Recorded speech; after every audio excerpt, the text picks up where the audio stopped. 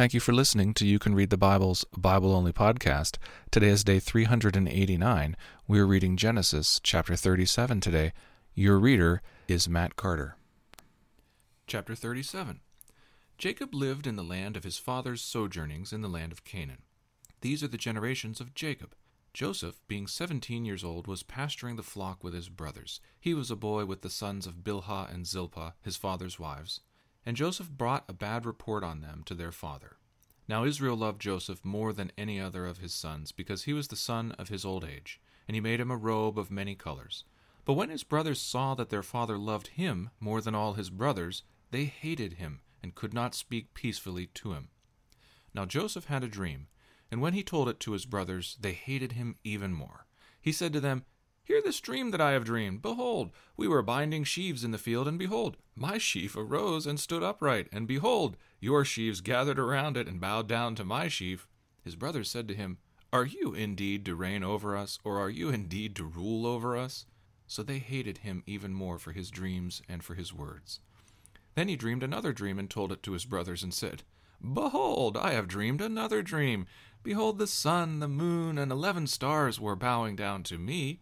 But when he told it to his father and to his brothers, his father rebuked him and said to him, "What is this dream that you have dreamed? Shall I and your mother and your brothers indeed come to bow ourselves to the ground before you?"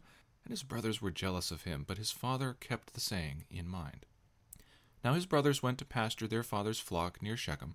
And Israel said to Joseph, "Are not your brothers pasturing the flock at Shechem? Come, I will send you to them." And he said to him, "Here I am." So he said to him, "Go now, see if it is well with your brothers and with the flock, and bring me word." So he sent him from the valley of Hebron, and he came to Shechem. And a man found him wandering in the fields, and the man asked him, "What are you seeking?" "I am seeking my brothers," he said. "Tell me, please, where are they pasturing the flock?" And the man said, "They have gone away, for I have heard them say, 'Let us go to Dothan.'" So Joseph went after his brothers and found them at Dothan. They saw him from afar, and before he came near to them, they conspired against him to kill him.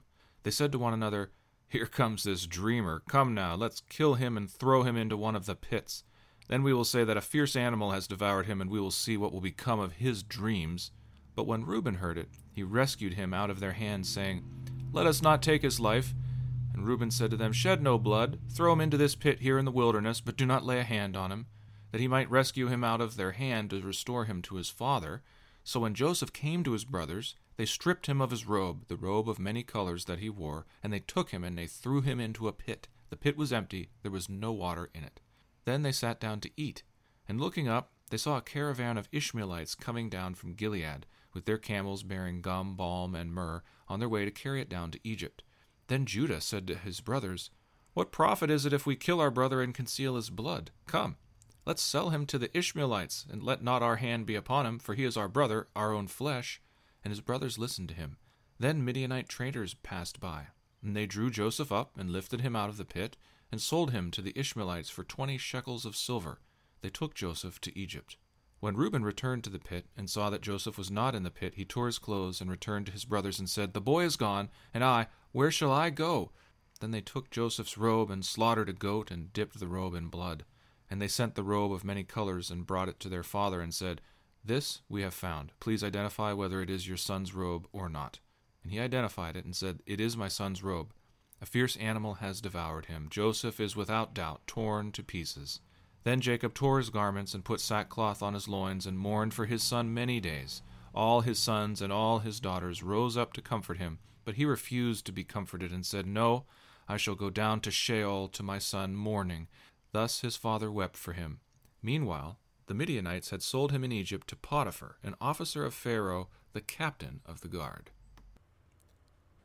Thank you for listening to You Can Read the Bible.